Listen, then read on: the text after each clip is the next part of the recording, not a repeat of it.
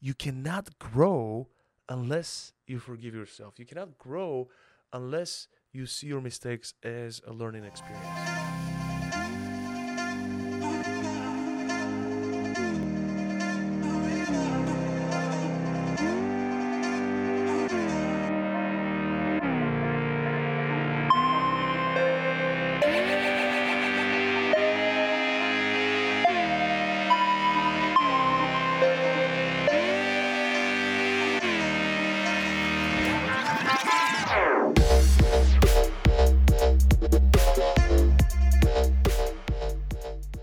Good morning, champ. Welcome to Wake and Make. My name is Velko Tukchev here, the professional problem solver, and I come to you live every morning at 7 a.m. Today we're going to talk about failures and, more importantly, how stop failing. Is it possible to stop failing? Look, when things go wrong, if you're a little bit like me, you would blame yourself. As leaders, we are supposed to own all of our problems.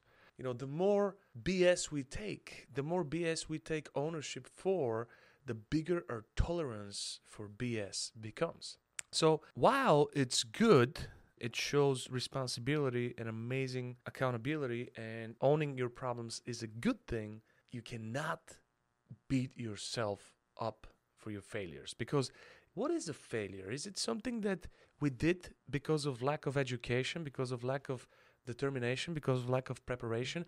Can we really count this as a failure now that we recognize that we weren't prepared, now that we recognize that we weren't resourceful enough, now that we recognize that we didn't have everything aligned for us? So you can't blame yourself. I mean, you can. We do that all the time.